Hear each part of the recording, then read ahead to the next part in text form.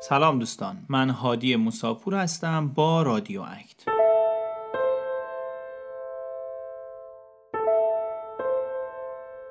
داری به اپیزود 12 رادیو اکت گوش میدی. در این قسمت به فصل 11 کتاب تلی شادمانی میپردازیم. کلید تقلا. وقتی کسی در باطلاق گیر میکنه، هرچه تلاش کنه و دست و پا بزنه بیشتر در باطلاق فرو میره. خب باید چیکار کنه؟ تقلا نکنه، دست و پا نزنه، باید روی سطح باطلاق بخوابه، آروم بگیره و سعی کنه خودش رو روی اون شناور کنه. انجام این کارها به حضور ذهن کافی در لحظه رخداد نیاز داره. ولی غریزه به فرد در باطلاق گیر کرده میگه تقلا کن، دست و پا بزن. اما هرچه بیشتر تقلا کنه وضعیت بدتری رو تجربه میکنه. موضوع تقلا در باطلاق درباره احساسات سخت هم صدق میکنه. هرچه بیشتر با یک احساس سخت دست به گریبان بشیم مشکلات بیشتری به وجود میاره. اما ممکنه بپرسی چرا باید اینجوری باشه؟ خب فرض کن پشت ذهن ما کلیدی قرار داره به اسم کلید تقلا. زمانی که این کلید روشنه، یعنی میخوایم در مقابل درد جسمانی یا هیجانی که سر راهمون قرار میگیره مبارزه کنیم. هر ناراحتی رو که تجربه میکنیم اون ناراحتی رو به صورت یک مشکل میبینیم و سخت تلاش میکنیم که از شرش یا خلاص بشیم یا فرار کنیم.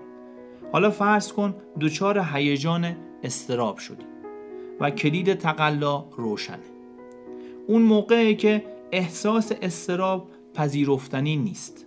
پس از احساس اضطراب خشمگین میشیم و میگیم ذهنم چطور جرأت میکنه وادارم کنه که این احساس رو داشته باشم؟ یا از اضطراب خود دچار اضطراب بیشتر میشیم و میگیم اضطراب برای حال من خوب نیست و ذهن من این موضوع رو میدونه، با این حال نمیدونم چرا باید دوباره تجربهش کنم.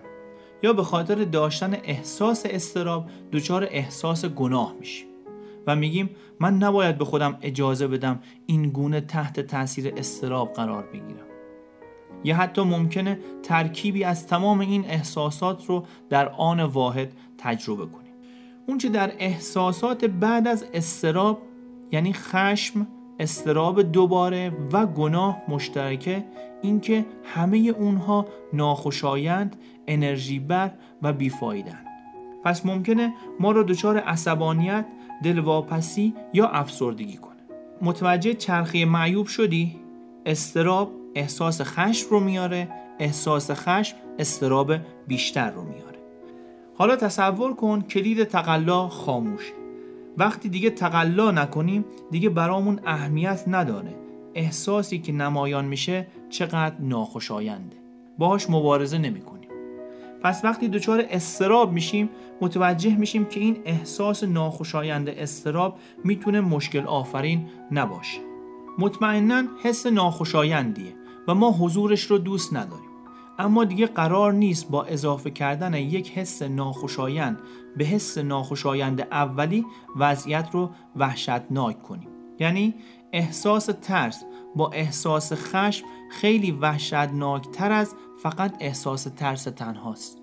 با وجود کلید تقلای خاموش، سطح اضطراب و نگرانی ما بسته به موقعیت ممکنه بالا یا پایین بره. بعضی مواقع پایین و در بعضی مواقع اصلاً اضطرابی پیدا نمیشه. از همه مهمتر این که ما وقت و انرژیمون رو صرف بررسی این احساس و جنگ با اون نمی کنیم. همه ما بر اساس شخصیت و شرایطی که داریم دچار سطحی از ناخوشایندی‌های جسمی هیجانی میشیم که اکت بهش میگه ناآرامی پاک. شاید این بیت مولانا ناآرامی پاک رو به خوبی توصیف کنه. این همه بیقراریم از طلب قرار توست، طالب بیقرار شو تا که قرار آیدت. از ناآرامی پاک نمیشه فرار کرد، چون زندگی به طریقی اون رو سر راه ما قرار میده. اما وقتی شروع به مبارزه باهاشون میکنیم سطح ناآرامی به سرعت افزایش پیدا میکنه و رنجی که از تقلا کردن نصیب ما میشه اکت بهش میگه ناآرامی ناپاک. موضوع ناآرامی پاک و ناآرامی ناپاک رو با یک مثال ساختگی از خودم بهتر جاش بندازم. من ماشینم رو به دوستم قرض میدم و بعد از 1 ساعت زنگ میزنه و میگه متاسفانه ماشین یه دفعه خاموش شد و من بردمش تعمیرگاه، تعمیرکارم میگه موتور سوخت. دوست من خبر بدی رو به من داده و خشمگین میشم. خب این اتفاق احتمال داره برای هر ماشینی بیفته و یک ناآرامی پاک و کلید تقلای من روشنه. پشت گوشی به دوستم میگم تو که بلد نبودی رانندگی کنی میگفتی خودم کارت رو انجام میدادم و کلی حرف بارش میکنم. دارم تقلا میکنم. برای احساس ناراحتی و خشم اولیم پذیرش ندارم و در پایان احساس خشم رو با احساس گناه از حرفهایی که به دوستم زدم با هم ترکیب میشه و میشه ناآرامی ناپاک، بد از بدتر. روشن بودن کلید تقلا شبیه عملکرد آمپلیفایره. وقتی کلیدش روشنه همه حس‌ها میتونن باعث افزایش حس دیگه بشن. دیدین دستگاه آمپلیفایر وقتی روشن باشه صدا اکو میشه؟ یک کلمه رو توی میکروفون میگید 10 بار شاید بیشتر اون کلمه تکرار میشه. میتونیم از اضطراب خود خشمگین یا از خشم خود مضطرب باشیم.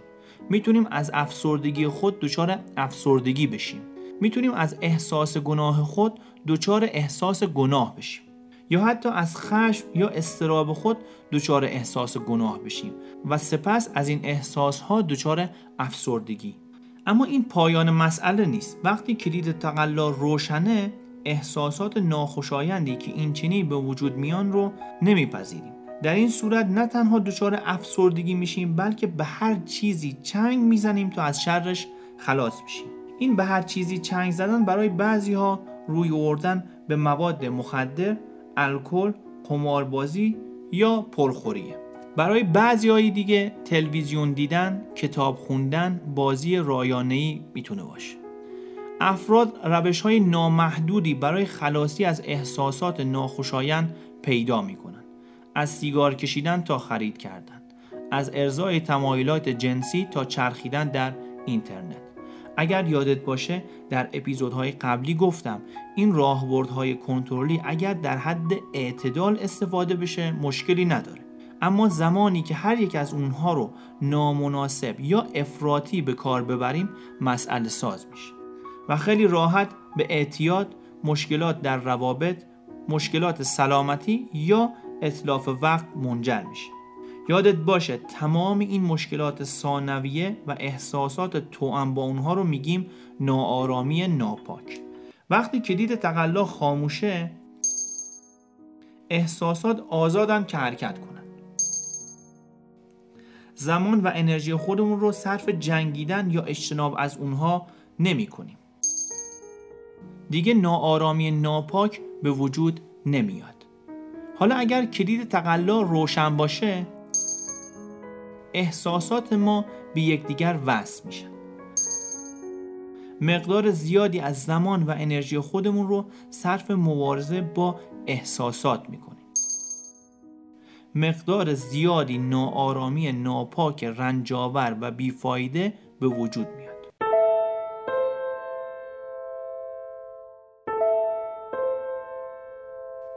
دکتر راس هریس میگه مراجعی به اسم راشل که یک منشی 43 ساله است با حمله های اضطرابی ناشی از ترس شدید به هم مراجعه میکنه. وقتی فردی دچار حمله اضطرابی میشه حس خطری شدید و قریب الوقوع بهش دست میده و این حس با افسردگی، عدم تنفس، درد سینه، ضربان سنگین قلب، حالت خفگی، سرگیچه، سوزش در دست و پا، گرمی یا سردی شدید، تعریق، بیحالی و لرزش همراهه. این وضعیت عمومی مبتلایان به حمله‌های اضطرابیه که مؤسسه ملی سلامت ذهن اون رو شرح داده. در آمریکا چیزی حدود 6 میلیون نفر از این ناراحتی رنج میبرن. مشکل اصلی راشل نفرت از اضطرابه. فکر میکنه اضطراب وحشتناک و خطرناک و حاضر هر کاری برای اجتناب از اضطراب انجام بده. چون به محض اینکه احساسی شبیه اضطراب رو تجربه میکنه، از وحشت دچار شدن به اضطراب افزایش پیدا میکنه و وقتی سطح اضطرابش افزایش پیدا کرد، احساسهای ناخواسته قوی تر میشن و این باعث تشکیل شدن چرخه معیوب میشه. یعنی اضطراب، وحشت از اضطراب باعث تشدید بیشتر از اضطراب میشه و بعد از اضطراب بیشتر اینقدر پیش میره تا راشل دچار حمله اضطرابی میشه. دنیای راشل روز به روز در حال کوچکتر شدنه. راشل دیگه قهوه نمیخوره، فیلم ترسناک نگاه نمیکنه، ورزش نمیکنه. چرا؟ چون این کارها باعث میشه ضربان قلبش بره بالا و وارد چرخه‌ای بشه که به حمله اضطرابی خاتمه پیدا میکنه. یه چرخه با فلش تصور کن. اول چرخه خوردن قهوه است. در قسمت بعدی افزایش ضربان قلب. یعنی خوردن قهوه باعث افزایش ضربان قلبش میشه. در قسمت بعدی اضطراب وارد میشه. قسمت بعدی ترس از اضطراب بیشتر رو میاره و در پایان این چرخه حمله اضطرابی صورت میگیره. امیدوارم متوجه چرخه معیوب شده باشی. راشل حتی از آسانسور، هواپیما، رانندگی در جاده‌های شلوغ، بازدید از مراکز خرید پر ازدحام و حضور در اجتماعات بزرگ اجتناب میکنه، چون ممکنه باعث اضطرابش بشه و اضطراب برای راشل چیزیه که با هر هزینه‌ای میخواد ازش دور بشه. راشل یک مورد افراطی بود، اما تا حدی کمتر همه ما این کارها رو انجام میدیم. گاهی از چالش‌ها به خاطر فرار از فشار روحی یا کاهش اضطرابی که همراه خودشون دارن دوری میکنیم. همون جور که بارها در قسمت‌های قبلی گفتم، اگر اجتناب در حالت اعتدال باشه هیچ مشکلی رخ نمیده، اما هرچه اجتناب کردن شدیدتر بشه در طول زمان دچار رنج بیشتری میشه. خب شاید این سوال برات پیش بیاد چگونه میشه دست از تقلا و مبارزه با احساسات ناخوشایند برداشت؟ جواب در یک روش ساده از روانشناسی اکت به اسم ایجاد فضاست که بهش میپردازیم. اقدامات مؤثر، هادی شو.